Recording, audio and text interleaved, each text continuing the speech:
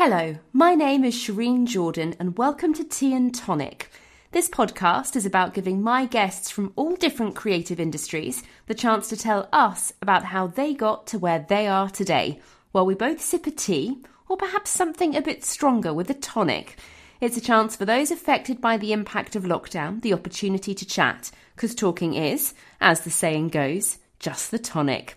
I hope you enjoy it with a beverage in hand. It's Sunday, November the 8th, 2020, and my guest today is actress, dancer and teacher Charlotte Gooch.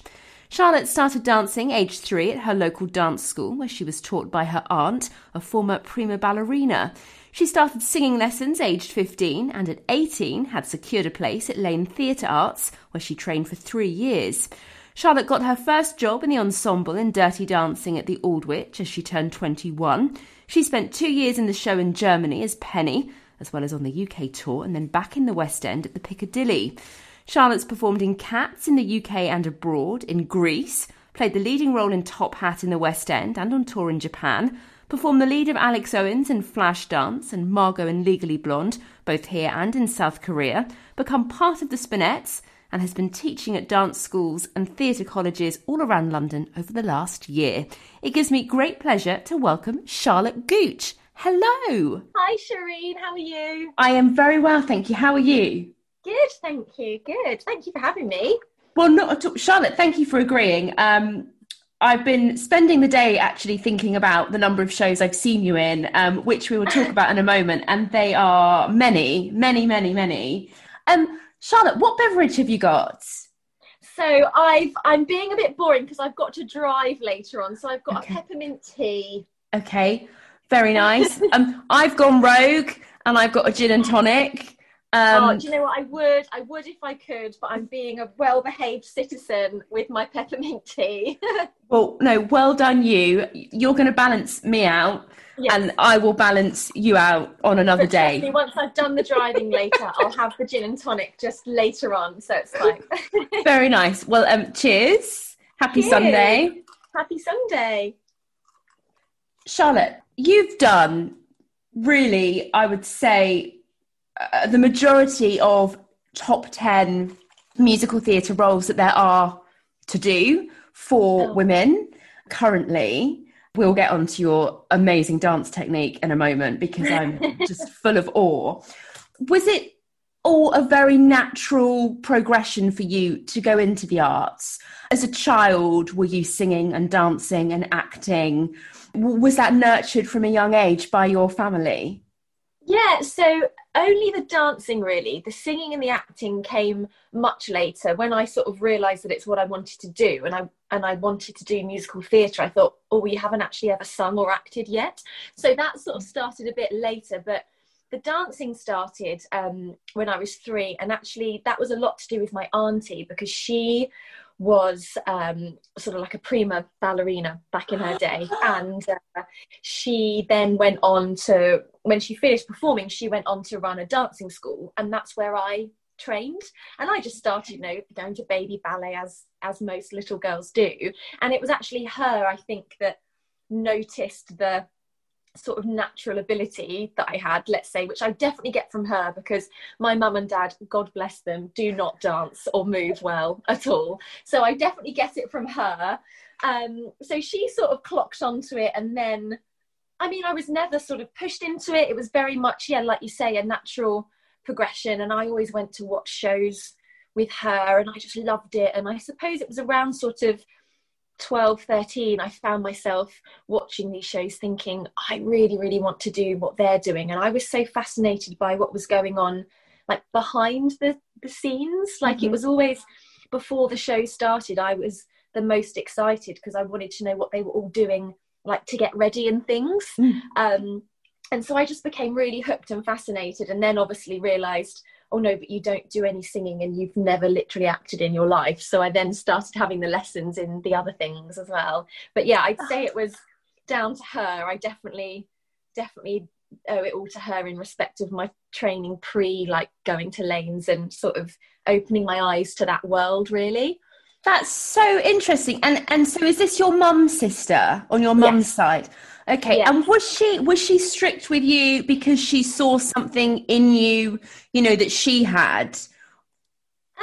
Sh Yeah, I mean, she wasn't, to be honest, she wasn't that strict, which Okay. I'm quite lucky because I know a lot of my friends always say that their dance teachers when they were children were so strict with them. She wasn't. It was very chilled. And if you want to do it, do it. And Hmm. if you don't, and if you make it, great. And if you don't, it doesn't matter. It's always been, my whole family have been like that. When auditions have come along and I've lost jobs or I've got jobs, they're always so, I think they understand how tough it is as a job. Hmm. And so they've never, ever put on that extra pressure, even when I was training and when I was sort of trying to get into drama school and things. It's always been like, look, if it happens, great. If it doesn't, don't worry. So there's never been that crazy pressure, which I feel so grateful for, versus the, stagey mums, as people like to say, pushy parents and all of that. That was never me, thankfully. It's all just sort of taken its own natural path. They sound lovely and refreshingly normal, if you don't mind me Yes. saying, Yeah. at keeping you grounded and relaxed. Just watching you, for example, I'll use Dirty Dancing as one role. There's a very balletic style to your movements. Mm. It's beautiful. Did ballet come naturally to you? Yeah, it did. And I think it's probably because it was the first thing I did. Like, I started doing the ballet before any of the rest of it, tap and modern and all of that, kicked in. And I think maybe, again, I put that back to my auntie with the fact that she was a ballerina. So everything I learned from day dot was her way and her style. So I think I've probably adopted that. And did you find then learning the other dance forms after having started ballet were easy because you had the ballet grounding? And I was always told when I went to dance school as a child, you couldn't give up ballet. If you wanted to do modern jazz and tap, you had to still do ballet. And I used to argue with my dance teachers about that because I wanted to give up ballet. And it was forbidden. So did you find that the ballet grounding was imperative? Oh yeah, definitely. And it's funny, all of my students that I teach at the moment as well, I say all the same to them. I'm like, ballet's the most important thing. But it definitely helped the others. I mean, funnily enough, I was utterly useless at tap, which is quite funny when you think I've gone on to do one of like the hardest tap shows going with Top Hat. And I always joke about this and said, oh, you must be such an amazing tapper. I'm actually not. I was so bad at it, always training. And I suppose it's got better over time. But that was always my worst one. Hopeless at tap. Couldn't get my head around it at all. That is, interesting to know that you it's a discipline that you can learn and with hard graft you can get better. Oh yeah. So for sure. When you were watching telly at 12, 13 and you saw, musical theatre on television, you thought, this is what I want to do. I'm going to do this.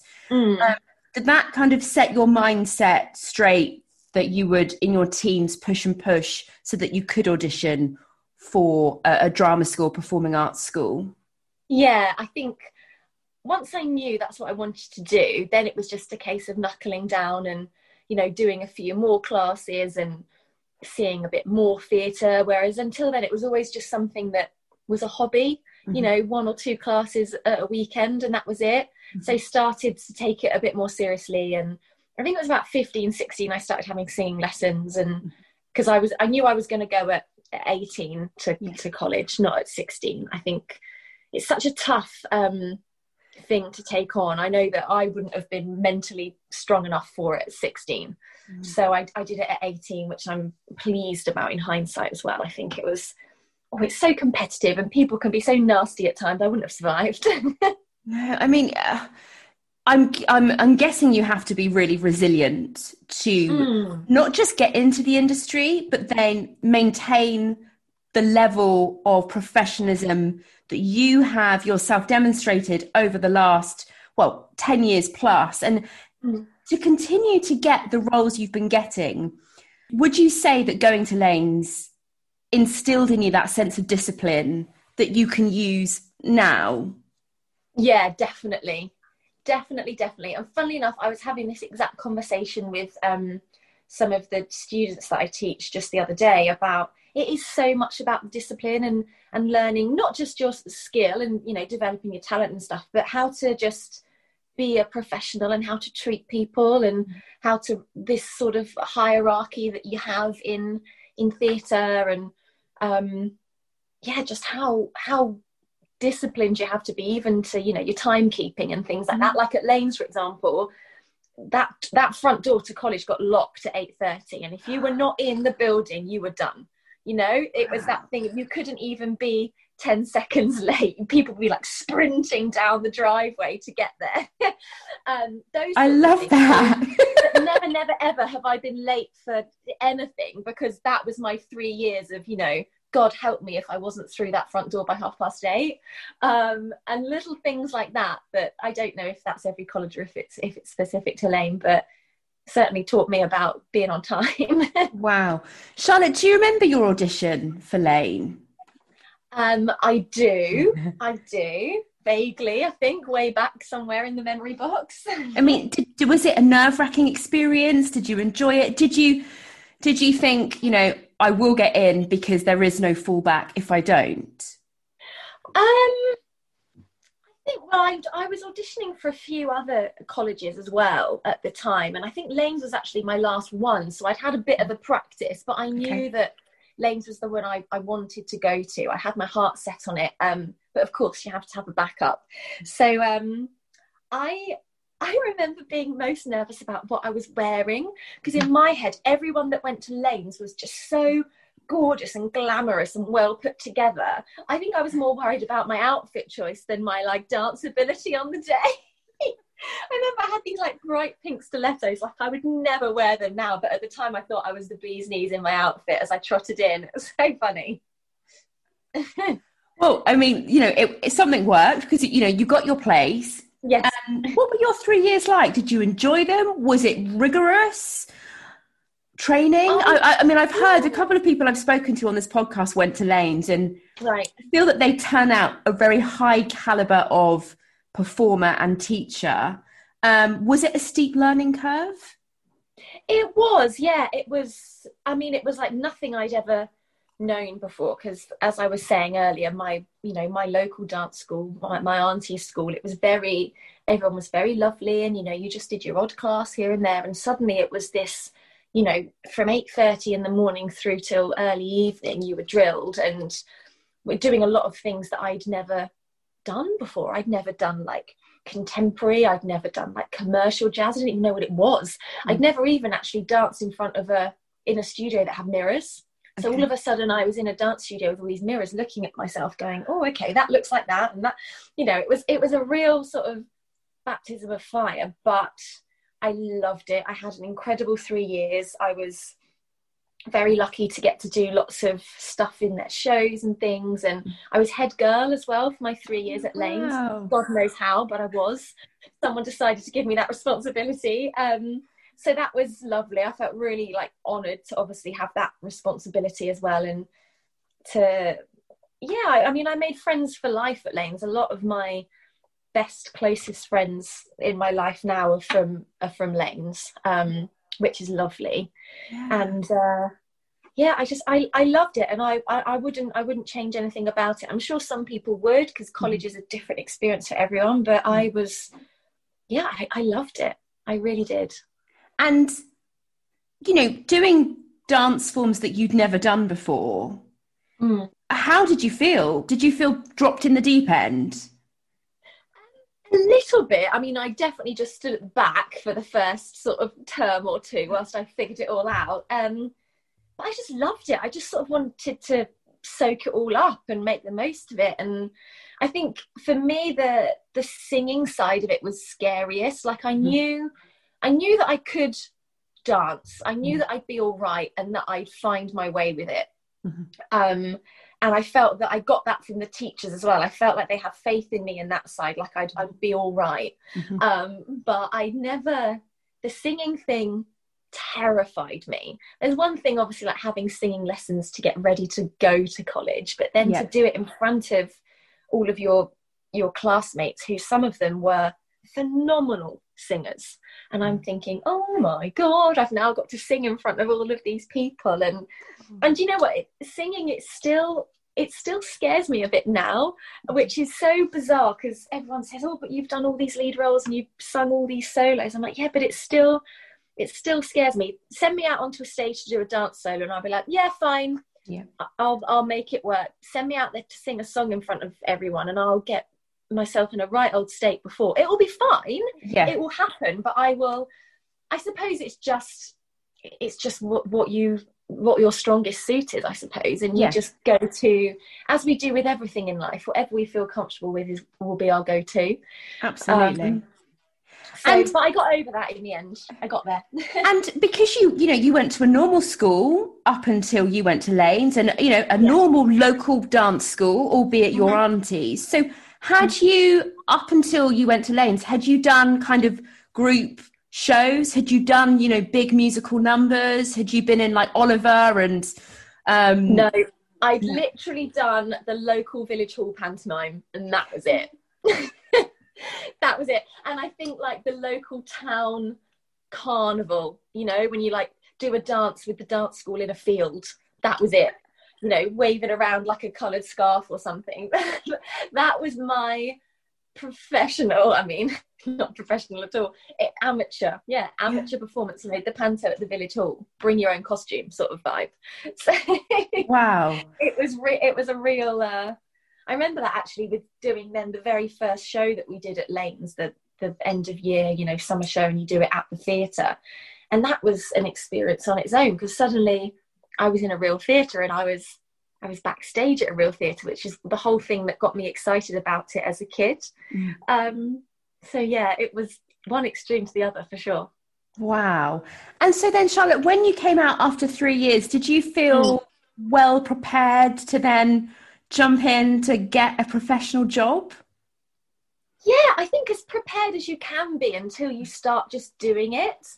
I think you can learn at college, but then once you're out there in the the big wide world, you learn as you go, with auditions especially. You can do as many mock practice auditions as you like at college, but it's going to be a whole different experience when you're actually out there. But everything I was told it would be like, and everything I was told I'd need to do was exactly that. So there was no huge nasty surprises when I went out there and did it. So you came out of Lanes after your 3 years, and then what happened? Were the auditions coming thick and fast? Did you manage to get an agent? How did that first show come about?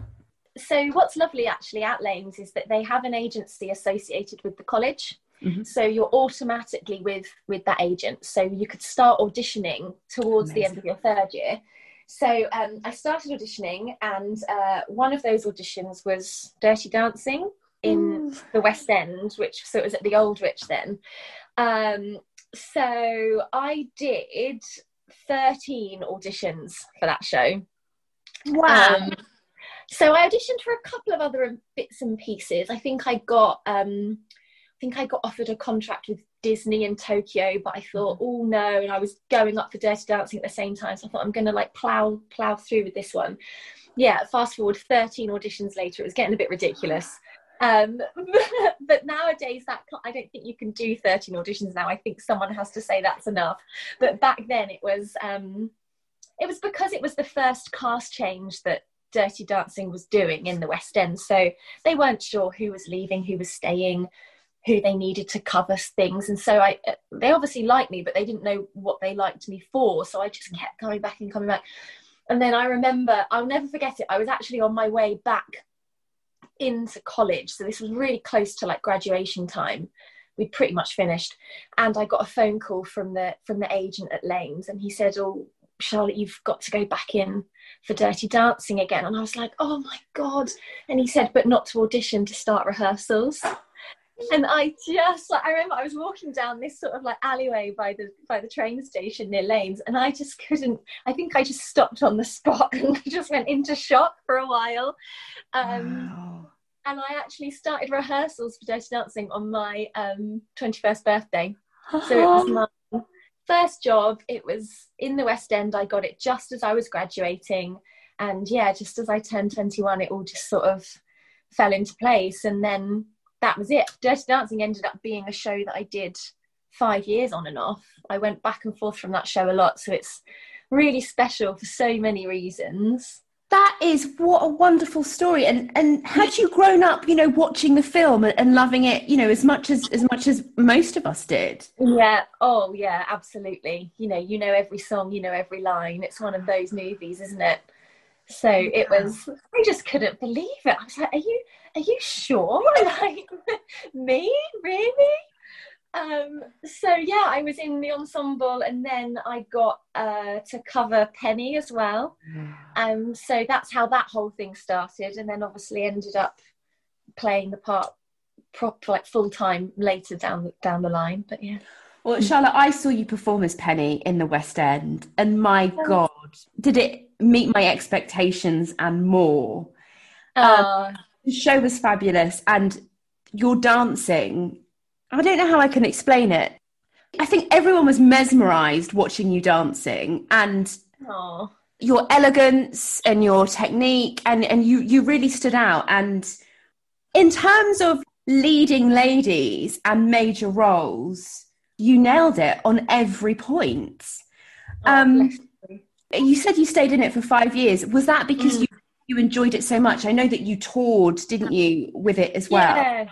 Yeah, I did. I think I just felt so lucky to be a part of it, and so I did it. Yeah, I did it in the West End. That was my first job, and then I left after that year, and I went off and did Cats in Germany. And whilst I was doing Cats, Dirty Dancing got in touch and said, "Oh, we're opening the production in Berlin, and we love you as Penny. We'd love you to play Penny, but do you speak German? We know that you're in Germany at the moment doing Cats. Does that mean you speak German?" No, I'm doing an English production of Cats in Germany, so no, I definitely don't speak German. So they said, okay, well, whilst you're in Germany, if we set you up with a like a phonetics coach, a German speech coach, have a few sessions with him, and he'll be able to tell us whether he thinks you'd be able to handle doing the text in German, because obviously they knew I could dance it and they knew I could act it and so on, but it was just the thing of being able to deliver it in German to a German audience without sounding like, you know, she's clearly not German. So I basically just had to be able to fake it with the language. So anyway, fast forward, did these dialect coaching sessions, and he said, yeah, I think you'll be fine.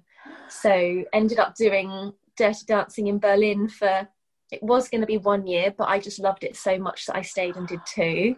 Wow. And then the next Dirty Dancing chunk was, they were going to take it on a UK tour, first ever UK tour of Dirty Dancing. So they wanted me to do that in English again. So I was like, yes, I want to do it again in English, because up until then I'd only ever done it in England as the understudy, which was obviously my first job.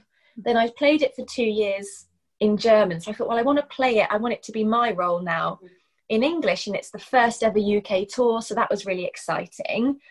So did that, which was a year, and that was just crazy because they'd never taken the show on tour before, and just the way it was perceived around the country was insane. Like, you forget how much people just love this film.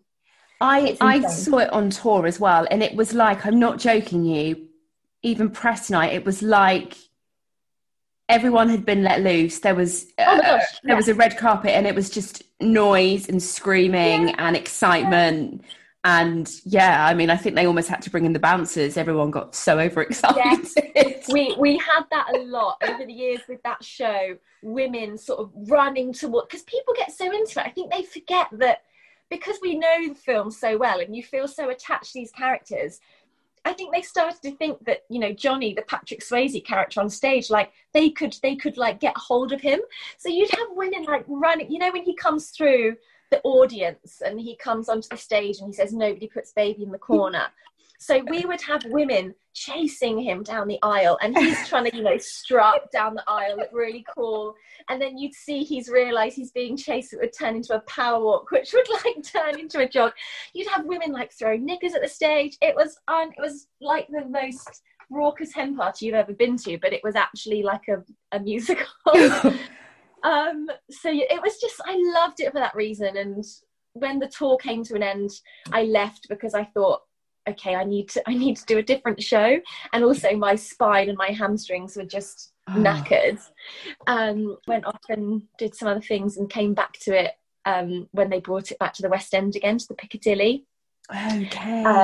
And again, that was because I was like, oh, well, then it's going to be in the West End and I want to play the role in the West End. So there was always a reason to come back to it, because it was almost like just ticking another box with that role and that show that had become such a part of me, really.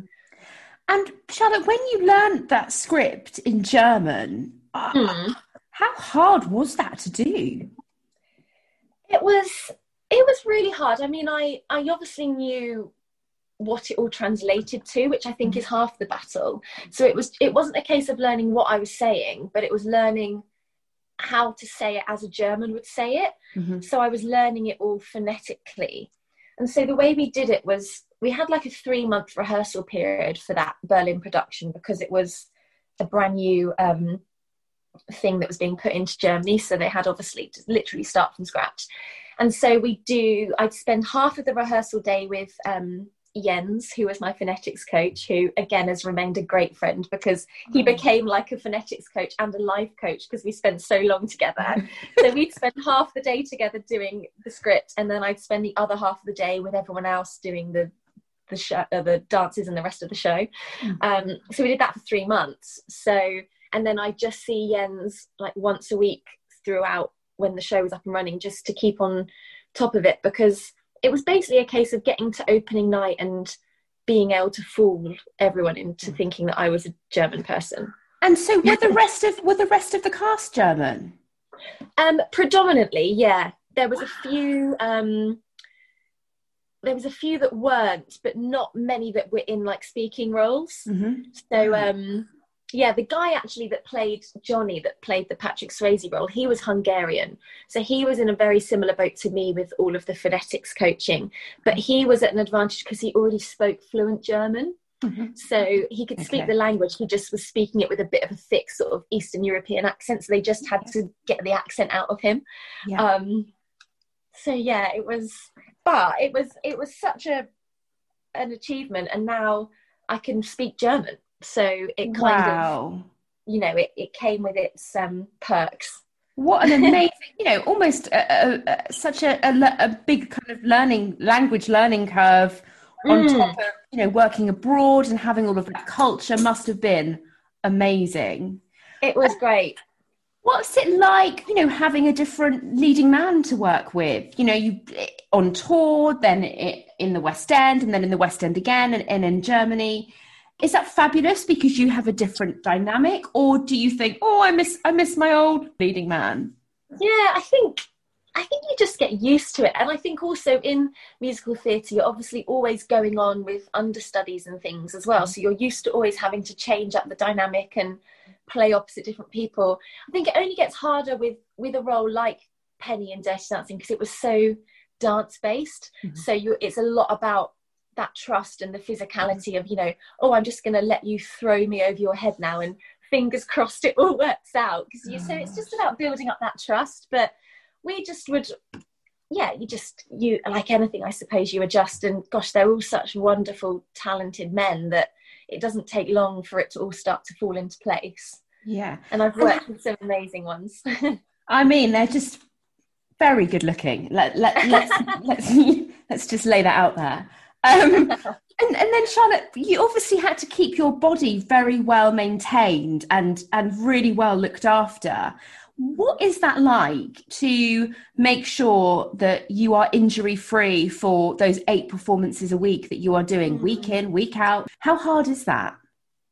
Yeah, it's a real discipline, I think, actually. And I'm a real stickler for warming up properly. And I think because I've had a lot of like injuries in the past, I'm now like quite pedantic about it, and people always laugh at me backstage because I have this thing where I have to do certain things before I'll go on, like especially for like roles like Penny or with like Flashdance, for example. Like it was so hefty on the body that I had to, every time before I'd go on, I'd have to kick my left leg 3 times and kick my right leg 3 times, just because I'd worry that if the first time I kicked it was on stage, it might be that something would go or something would twinge or ping, or because when I was doing Dirty Dancing over the years, I ended up ripping my hamstring, I think 3 or 4 times.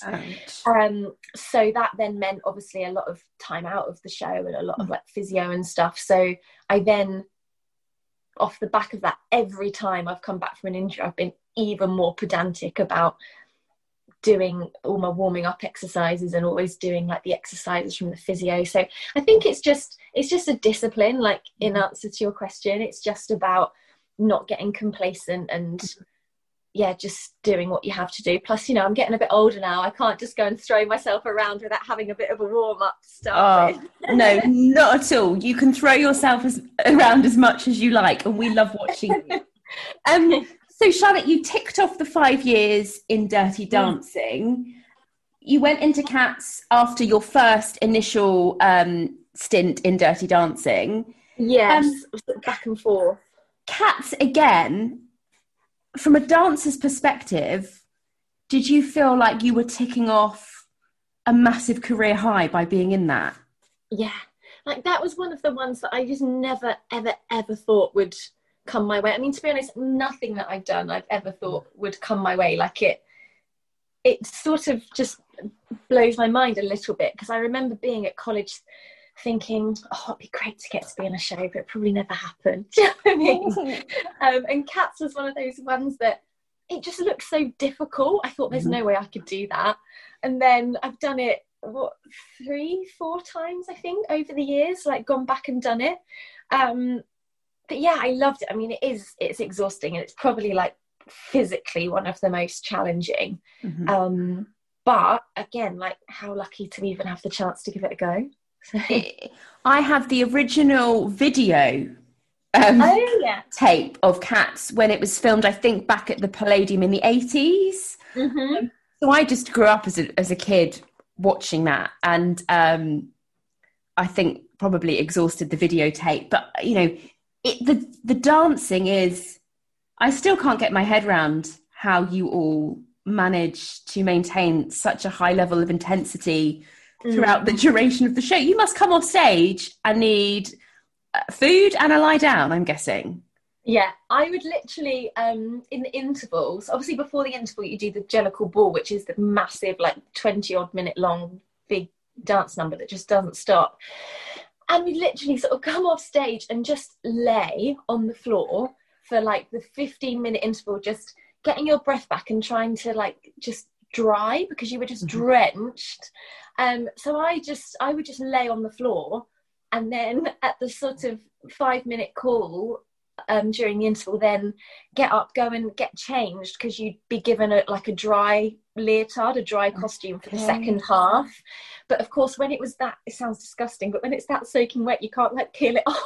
So I'd lay there and just catch my breath and dry a bit, and then go and, tail comes off, leg warmers come off, put it all back on again, and then go and start the second half, and then eat a lot of food afterwards, because it was that thing of you couldn't have a big meal before doing a show like that, because it would just, it would come back up, it would be horrible.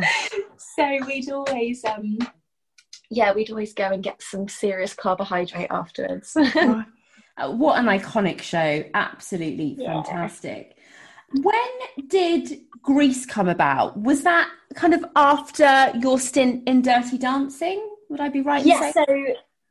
Grease came about after the UK tour of Dirty Dancing, and I just decided it was time to do something else. So I'd made the decision to not stay on and do the next year of the tour. So at that point, I thought that was my farewell to Dirty Dancing. I obviously didn't know that it was going to come back into town and I was going to do it again. So at that point, oh my God, I cried my eyes out that last show, because I thought this is the end of an era, like literally an era. So that's how Grease came about. And that was really fun. it was great. Again, lovely people, really fun, high energy, great little role. Because you played Patty Simcox, but you understudied Sandy as well. Yeah. So in terms of the two major films that I grew up watching as part of my, childhood, it was Grease and Dirty Dancing. Yeah. And you went from one to the other. I think pretty much everything I've done has been a musical based on a film, actually. Like, I think everything, with maybe the exception of Cats, which the musical came before the film. It was great. It was so great. And I remember the first time I went on for Sandy, and that moment where her and Danny appear and they start singing the Sandra Dee little like reprisey bit.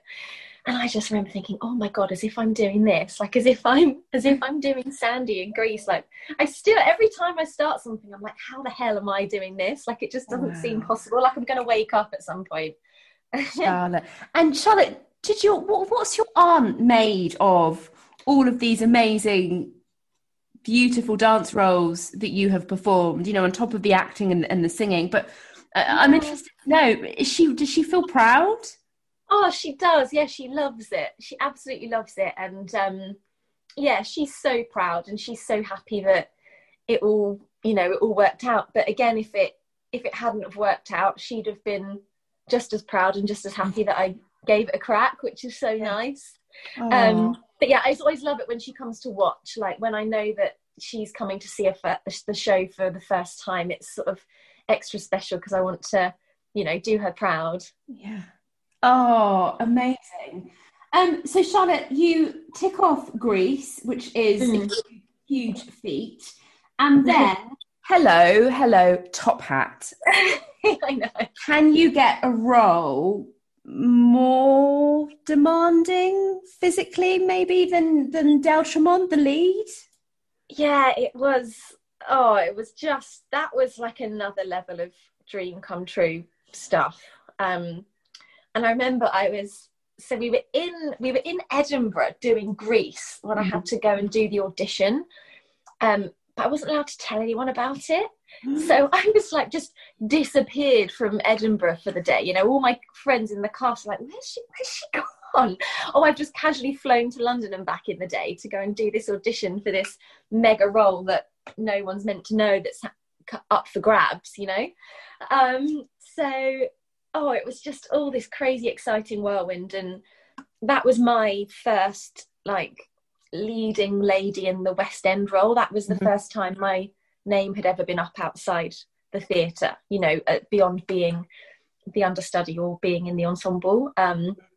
So it was just, it was mega. It was mega. And I was the only person going into the show new, because I took over from the wonderful Summer Strallen, because she was leaving the show sooner than the rest of the cast. So it was extra scary because it's, you've got a lot to prove. You've got some serious shoes to fill, and you're doing it completely on your own because no one else is going to have their eye on anyone else because you're the only newbie.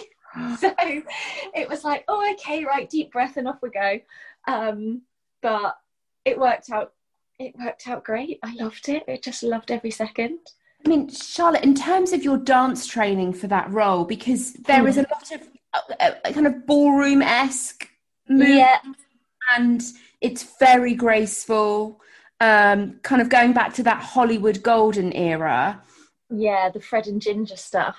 Fred and Ginger. Did you feel, as well as the tap, but did you feel, once you'd got over the nerves, being the new girl, learning all the routine, did you think, no, I'm here. I've earned my place in this? Yeah, I did. I think, I don't know. I don't think I'll ever think like, I've earned my place. I still, like I just said earlier, I still think I'm a bit in shock that it's all turned out the way it's turned out.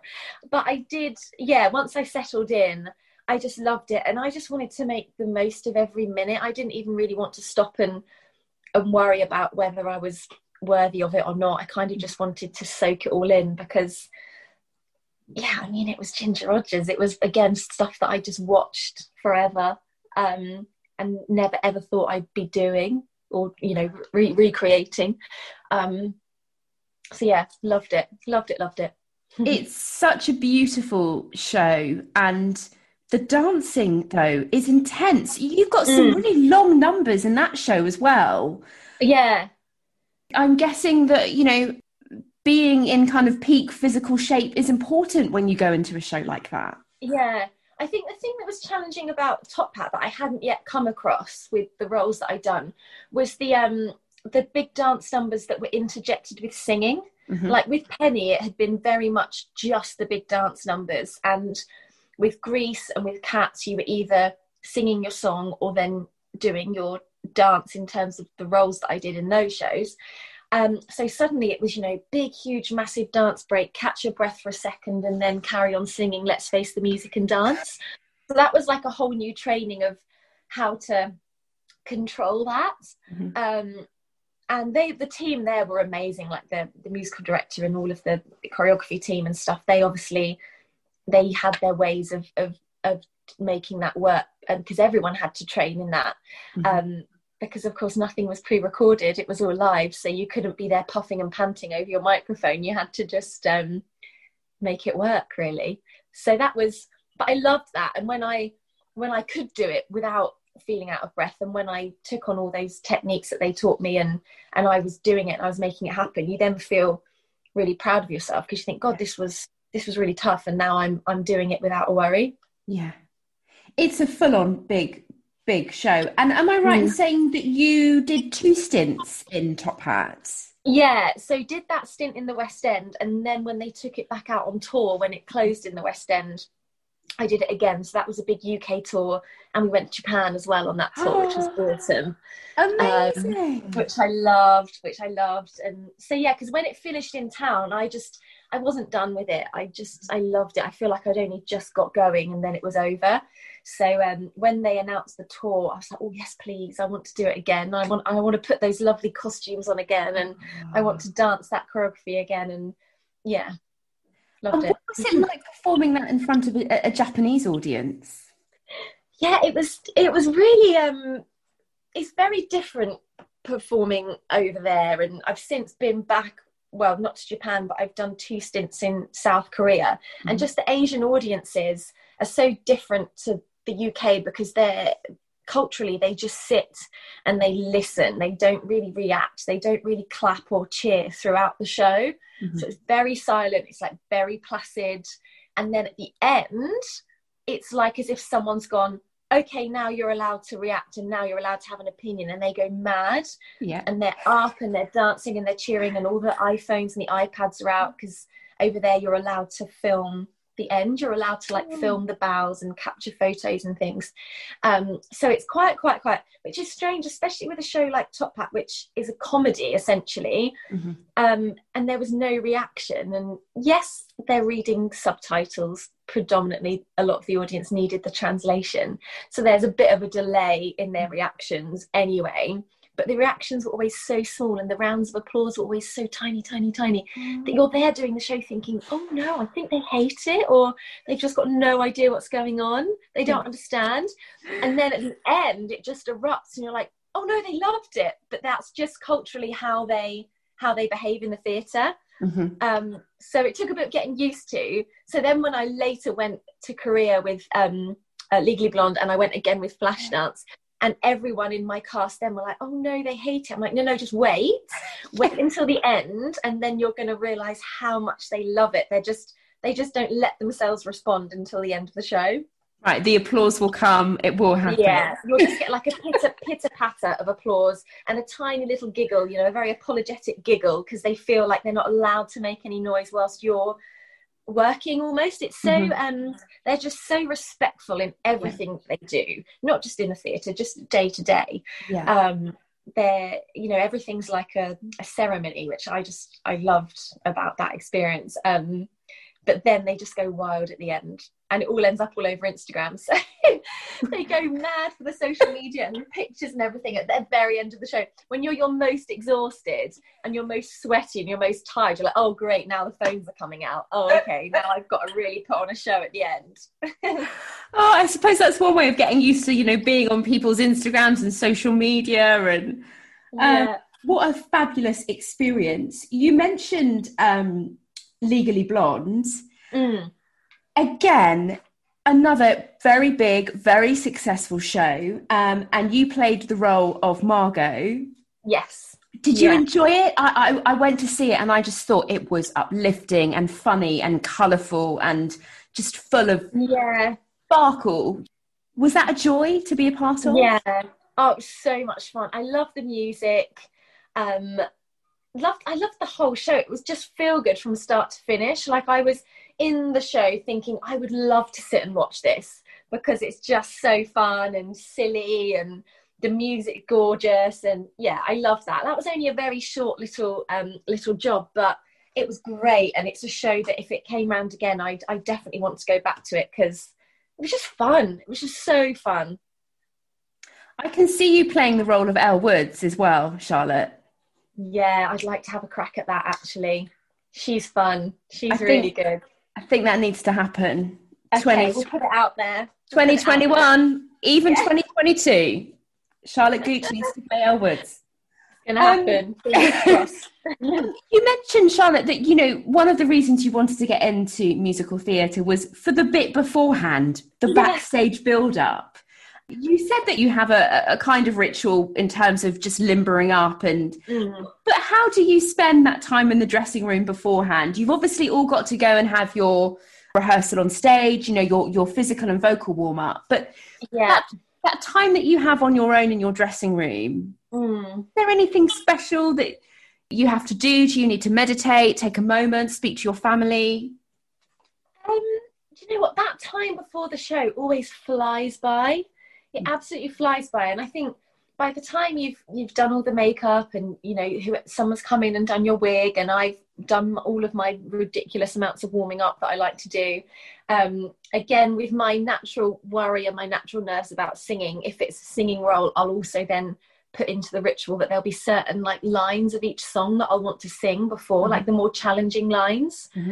I'll have to sing them through before in my room. So whoever's in the dressing room next to me is always like, oh God, here she goes again. You know, she's trying to spell out the line of whatever.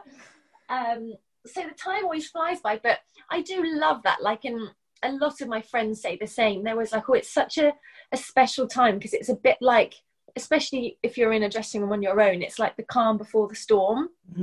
And you just sort of walk out of your dressing room and then you're just into this, you know, this world, and it's just start to finish, and before you know it, the show's done, and then you go back to your little retreat that is your dressing room. So yeah, I love that, and I always love to have lots of pictures of my friends and family in the dressing room, and there's usually a fairy light on the go or something just to make it feel, because you spend so much time in there, you know, you do, so you want it to be feel a bit like a home. So, and somewhere that people can come and visit and chill out as well. So my dressing room always tends to become the green room. It seems to be on every show that it's like, oh, we'll go to Charlotte's room, you know, come in, kettle's on, like come and have a drink or whatever. So that's nice. That sounds lovely. I'm always full of admiration for people's dressing rooms because they always seem so homely, you know, like a home from home. And I always think what just a lovely, friendly family space you create backstage at the theatre. I think you have to, because you're there for so long. Absolutely. You mentioned, Charlotte, Flashdance. Another movie. Which last year you played the lead, Alex Owens. Again, what a big, demanding, physically and, you know, overall performance-wise role to take on. Were you delighted to get that? How did it feel? Because it's quite a different role to ones that you have played so far. It was of everything that I've done, I would say that was the most challenging by far, like in every respect, like the singing and the dancing, the acting. It was so different to anything before, like stylistically, and it was just non-stop. Like, I remember the first run through we got to the end and I thought, I'm gonna throw up. Like, I'm so tired and I'm so out of breath, because it was just like you press go and just didn't stop, because even like through the interval of the show, like prior to the interval is the water drop, so you get drenched. So then the whole interval was like this process of get dry, change your wig, you know, it just didn't stop. And the singing was like, I'd never had to belt that high in my life.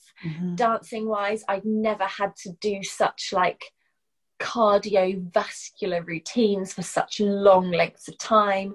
And like stylistically it was different, because it was less of the sort of balletic, like classical style. It was very sort of like jazz and commercial heavy, and the singing was really poppy, and I hadn't really sung like that in ages.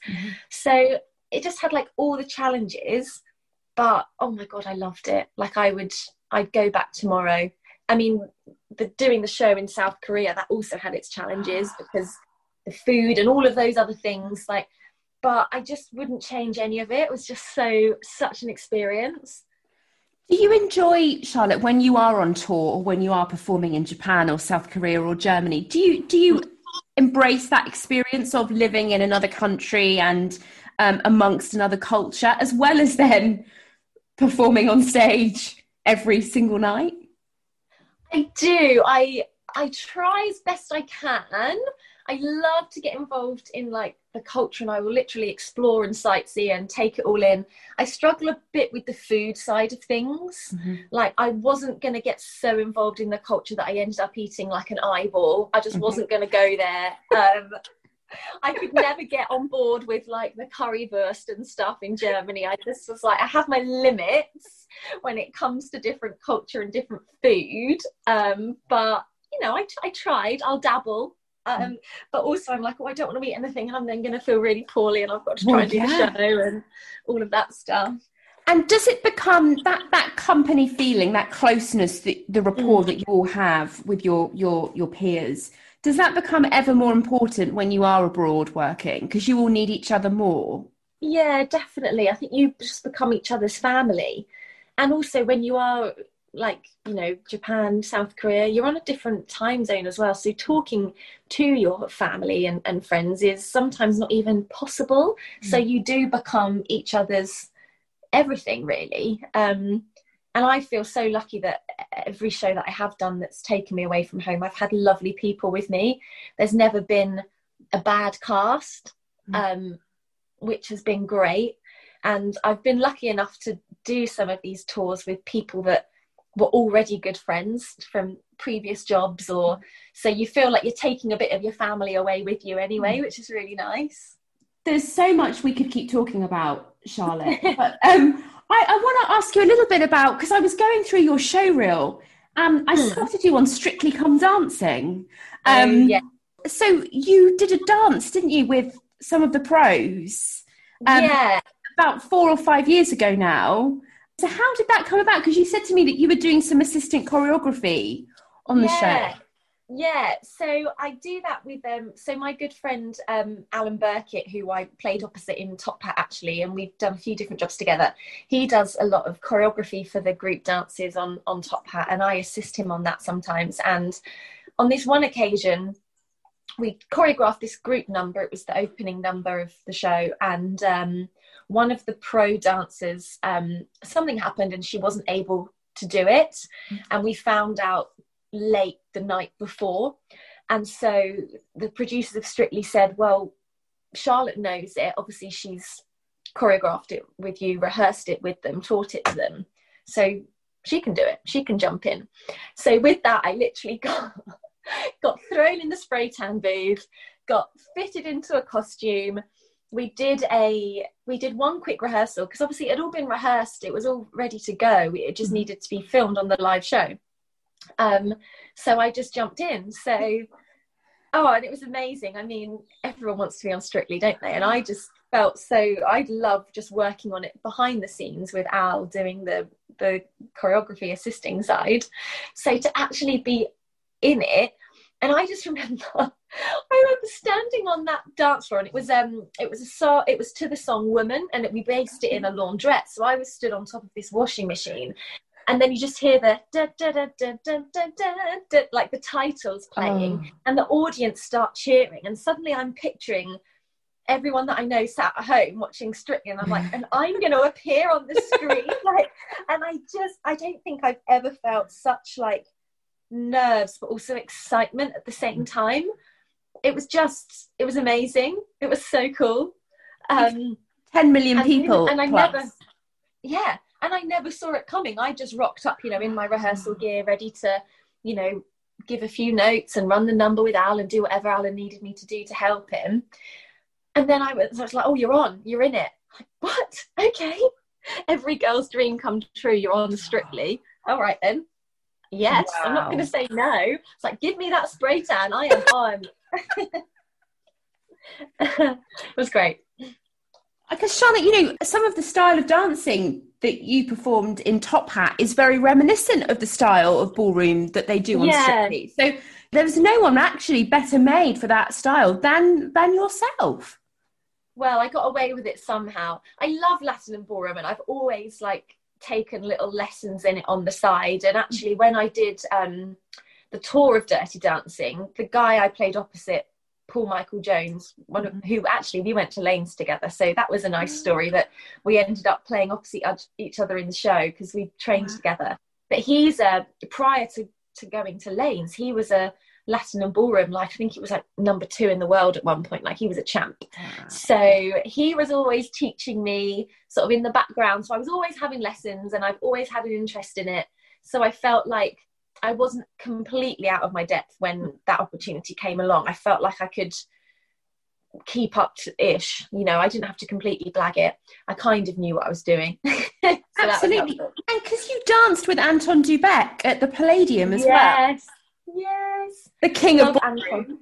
I know. That was thanks to lovely Bill Deemer, actually, who I think you've done a podcast with recently. He put together a show at the Palladium, and Anton and I did a little duet together that Fred Astaire and Sid Charisse danced together in the movie The Bandwagon.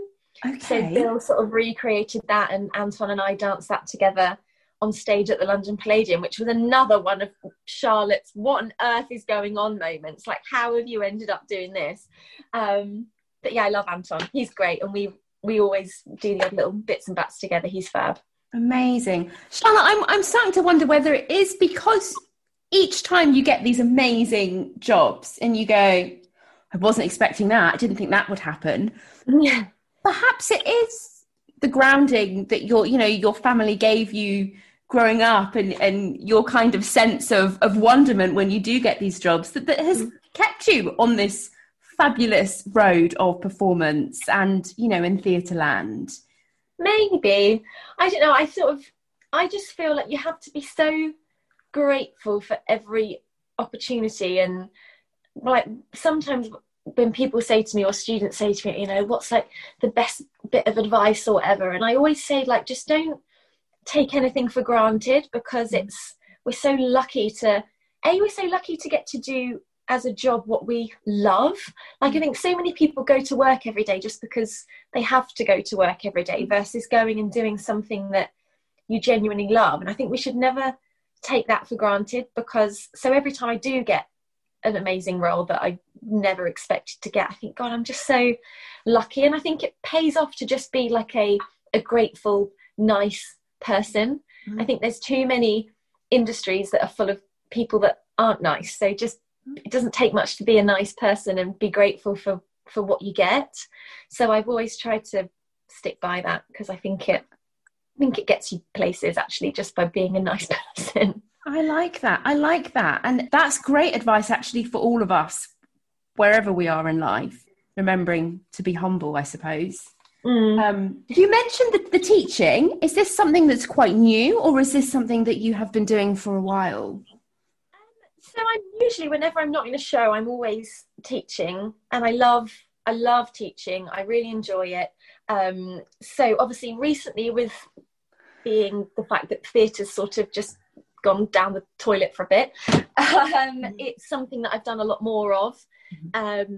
And that carried on during lockdown as well, with all the teaching on Zoom, which was hilarious, as I smacked into the fridge and everything, trying to dance in these small spaces. But I teach at a few different drama schools and dance colleges around England, in England, around London. And yeah, so that's sort of what I always do when I'm not in a show. And at the moment, obviously, that's sort of for the long run.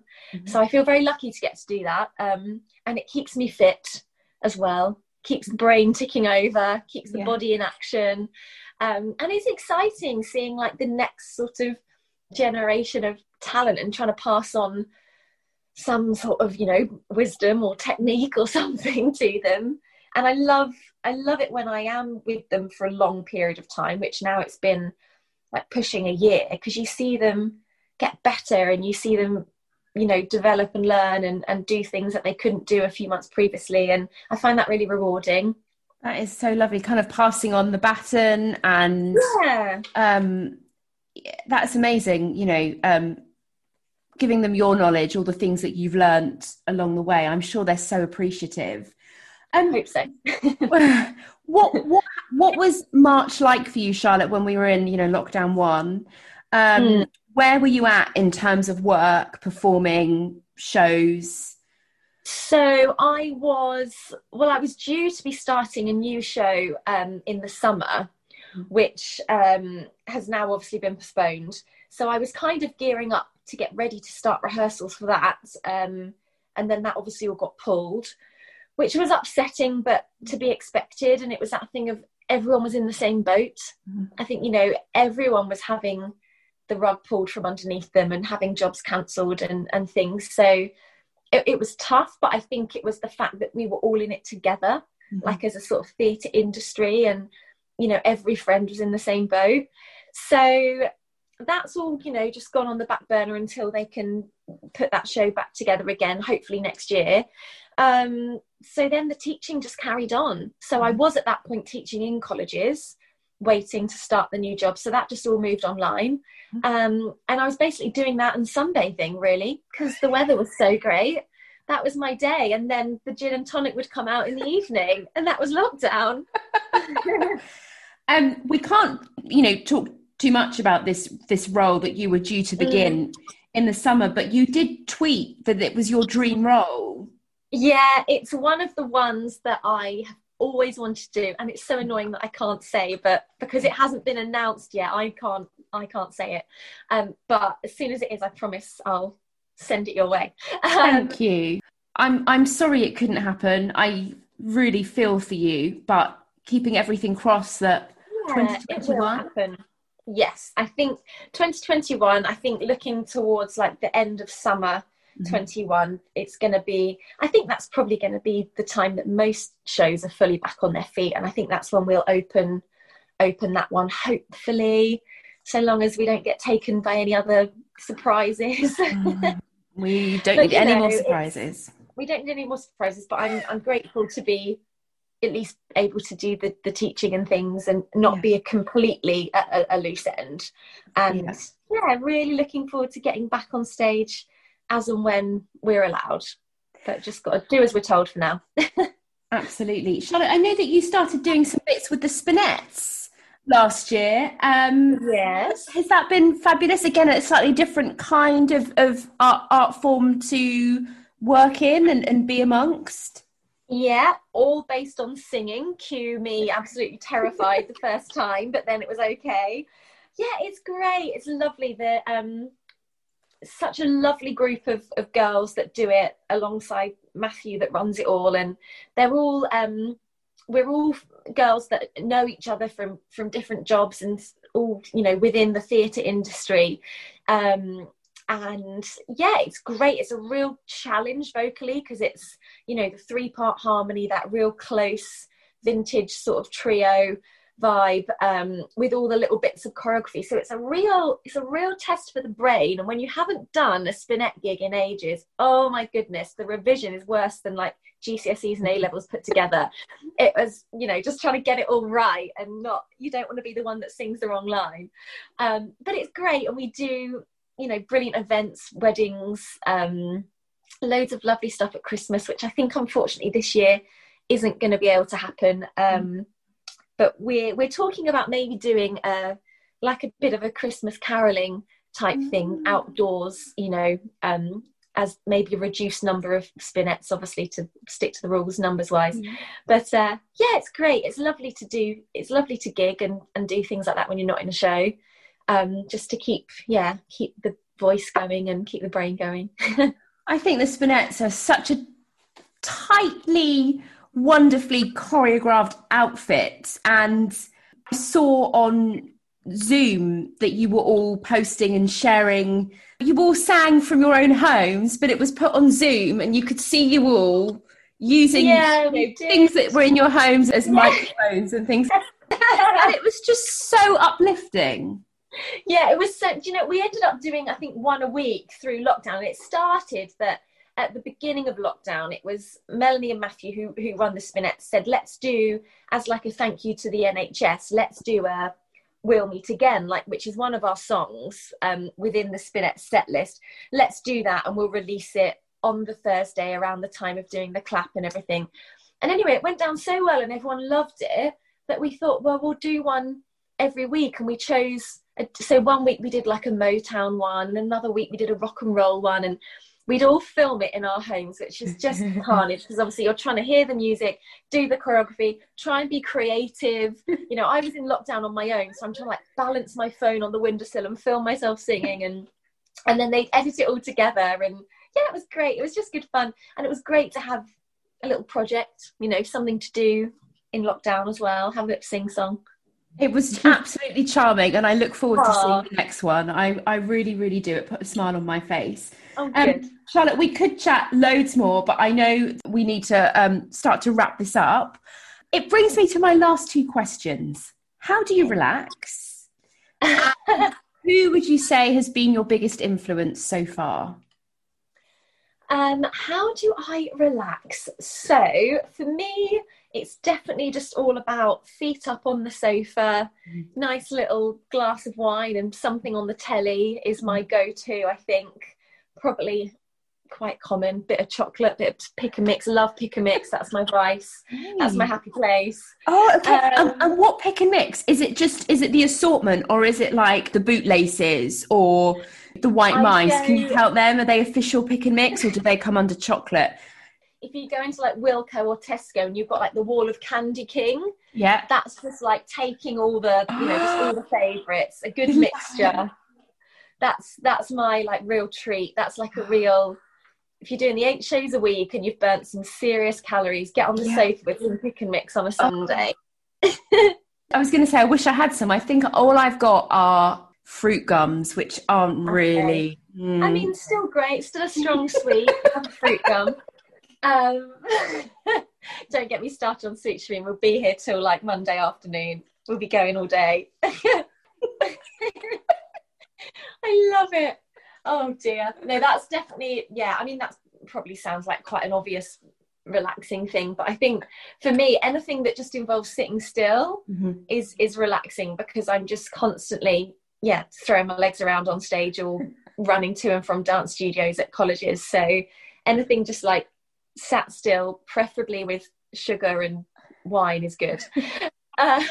Sounds fabulous. In terms of influences and inspirations, I mean, obviously as an influence I will always say my auntie, from what I told you at the beginning with just getting me into the whole dancing world. And actually in terms of inspiration, I would say, it probably sounds cliche, but it would be Ginger Rogers, and all of those movies that I just loved watching as a young dancer, and then to obviously then get to step into the shoes of for Top Hat was incredible. But I always just adored that sort of full triple threatness. Triple threatness, is that even a word?